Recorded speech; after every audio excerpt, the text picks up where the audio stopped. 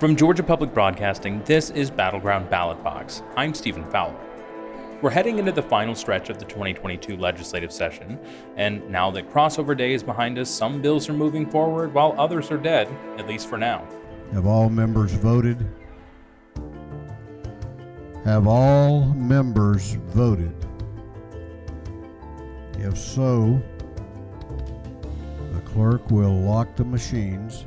From this point until lawmakers finish up on April 4th, the legislature will only consider bills that have passed or crossed over one of the chambers.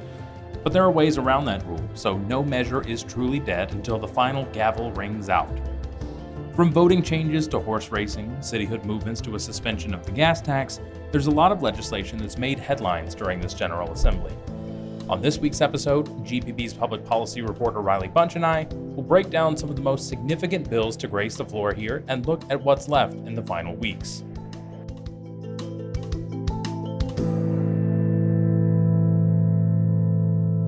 DBHDD is reminding Georgians to ask their doctor about alternatives to opioid pain medication. Alternatives such as over-the-counter medications and physical therapy can be used to manage pain. More information at opioidresponse.info. Lawmakers only have one job that's required during the 40 working day legislative session here at the Capitol, and that's to pass a budget. It funds everything from state education to roads and bridges to healthcare and accounts for billions and billions in taxpayer dollars. Here's Governor Kemp speaking at his State of the State address in January and outlining some of his plans. As my office released last week, I'm also proud to say that my budget proposal will include a $5,000 raise for state law enforcement and other state employees. These brave men and women have been on the front lines of a truly unprecedented time in our state's history, from civil unrest to a global pandemic, and we could not be more appreciative of all that they do to keep our families and our communities safe. The state's coffers are flush with cash due to a still growing economy and federal coronavirus relief money, and a sizable chunk of that money is money flowing to state employees and taxpayers. In addition to the $5,000 cost of living increase for state workers, the budget also includes another $2,000 raise for teachers, rounding out to a total of $5,000 since Kemp took office in 2019. Georgia taxpayers will see an additional $1.5 billion in tax refunds, about $250 for single filers and $500 for those filing jointly. The House budget also adds more money toward an overhaul of Georgia's mental health care delivery system, sponsored by Speaker David Ralston. Kemp will sign the amended fiscal year budget with these changes hours after crossover day is finished, and the full state budget that begins July 1st is now over in the Senate's hands. Now on this podcast, we talk a lot about voting, and there's a voting omnibus bill with about 39 pages of changes that passed out of the House on crossover day late in the evening. The Secretary of State's office, General Counsel Ryan Germany, says these tweaks are needed to clean up language in Senate Bill 202 after it was implemented in the 2021 election cycle. The bill's sponsor and the Secretary of State's Office General Counsel explains that some tweaks are needed to clean up language in Senate Bill 202 after it was implemented in the 2021 elections. There was some confusion on the first, after legislature asked the state election board to perform a performance review of Fulton County. The law says the members of that performance review team are an individual appointed by the Secretary of State from the Elections Division and then 2 local election officials. Many voting rights groups say the bill is unnecessary in the wake of the massive 98-page bill, SB 202, that passed last year that they also object to. The General Assembly finds and declares that, number one, following the 2018 and 2020 elections, there was a significant lack of confidence in Georgia's election systems, with many electors concerned about allegations of rampant voter suppression and many electors concerned about allegations of rampant voter fraud. The most important takeaway from this new bill, it would add a mechanism for the Georgia Bureau of Investigation to investigate election law violations. It would add more chain of custody paperwork for most of the parts of the voting process and would further restrict outside funding of local elections offices. Stay tuned for more on that. And there's still another bill that unexpectedly popped up restricting how cities address homelessness. The proposal in the state Senate would ban local governments from using federal dollars to build permanent housing for those who have no place to live, and financially penalizes cities that have a higher than average homeless population, also making it a misdemeanor to take shelter on state property.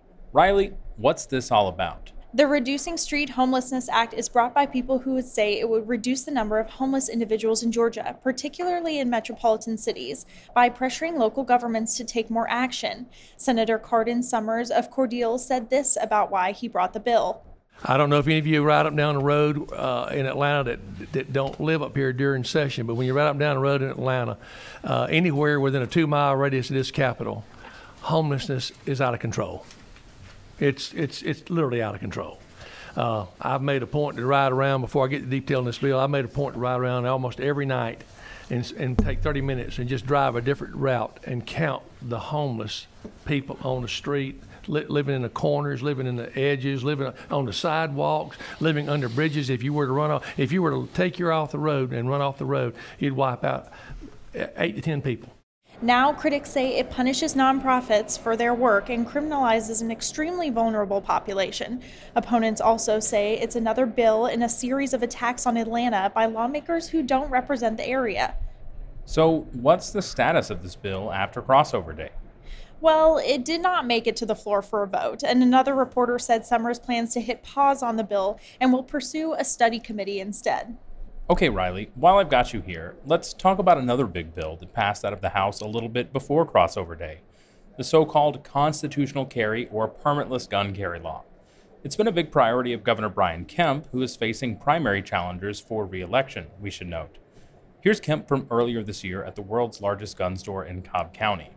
And while this position has recently become popular for others as we enter the campaign season, my position has remained the same. I believe the United States Constitution grants the citizens of our state the right to carry a firearm without state government approval.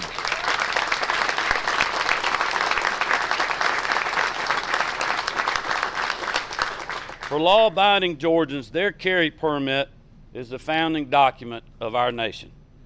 And I look forward to working with the members of the House and the Senate, many who are here today, and groups like the NRA and GA2A on legislation, some of which has already been filed, to get constitutional carry across the finish line this legislative session.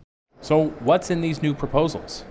These permitless carry bills would let Georgians carry a concealed handgun in public without first getting a license from the state. Under current law, Georgians who want to carry a concealed gun must pay a $75 fee and undergo a background check. Kemp recently said 2022 would be a, quote, historic session for gun rights. About 280,000 permit applications were accepted last year and around 5,000 denied, mainly due to criminal history. But critics like Courtney Spriggs, a former police officer turned gun control advocate, says that thousands of people may have slipped through the cracks without the law in place, and it puts law enforcement at risk. They are dealing every day with people who they don't know if they're armed or not. They don't know if they've had any training because Georgia's gun laws are already so lax. There's a bill that passed the Senate a few weeks ago, and the House passed similar legislation last Friday. So there will be a conference committee, most likely, for everyone to get on the same page before sending it to Governor Kemp's desk.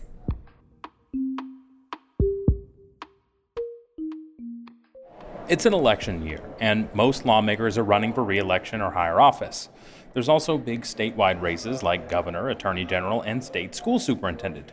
So education-related bills have dominated the session so far.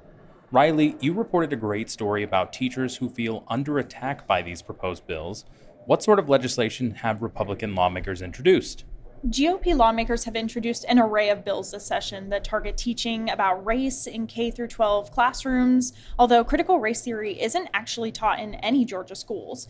During his State of the State address this year, Governor Kemp pledged that it would be a priority.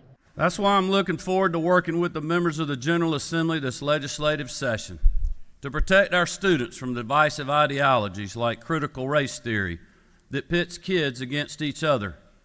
I also look forward to working with the House and the Senate to pass and sign a parental bill of rights in our education system and other pieces of legislation that I strongly support to ensure fairness in school sports and address obscene materials online and in our school libraries.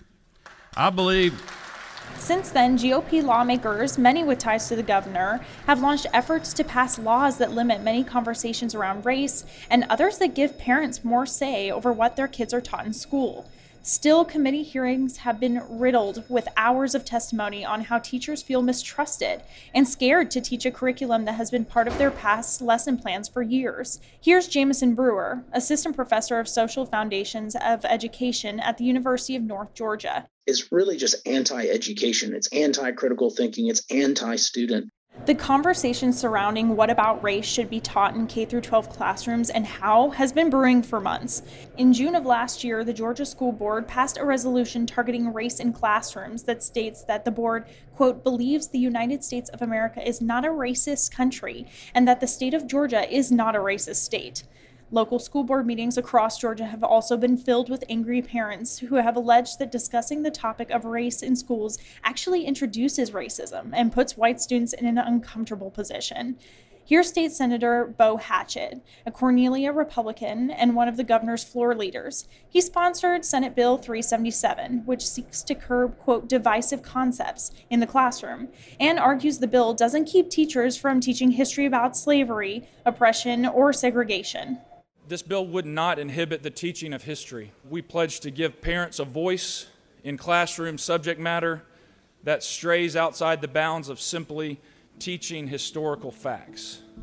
In order to make the intent of this legislation abundantly clear, we specifically defined 9 divisive concepts we believe should never be used in our children's classrooms. But the subjective nature of the language in the bills making their way through the General Assembly leaves a lot of room for interpretation.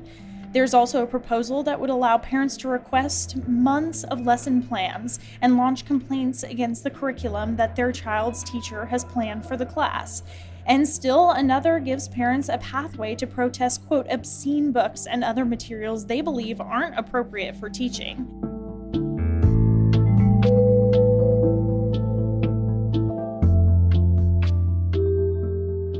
These are just a few of the bills that have passed from one chamber or the other so far, and there were other interesting discussions on Crossover Day.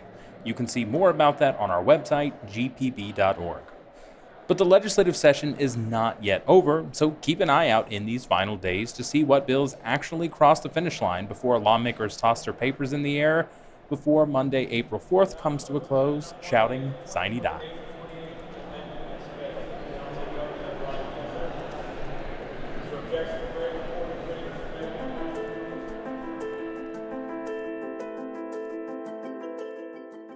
Battleground Ballot Box from Georgia Public Broadcasting is produced by me, Stephen Fowler. Our editor is Josephine Bennett. Our engineers are Jake Cook and Jesse Neiswanger, who also wrote our theme music. You can subscribe to the show on Apple Podcasts or anywhere you get podcasts. Thanks for listening.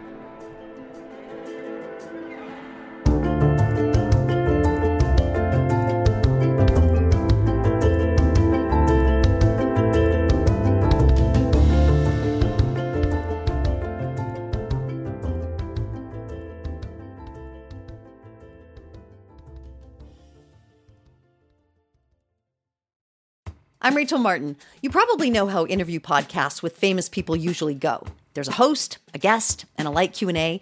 But on Wildcard, we have ripped up the typical script. It's a new podcast from NPR where I invite actors, artists, and comedians to play a game using a special deck of cards to talk about some of life's biggest questions. Listen to Wildcard wherever you get your podcasts, only from NPR.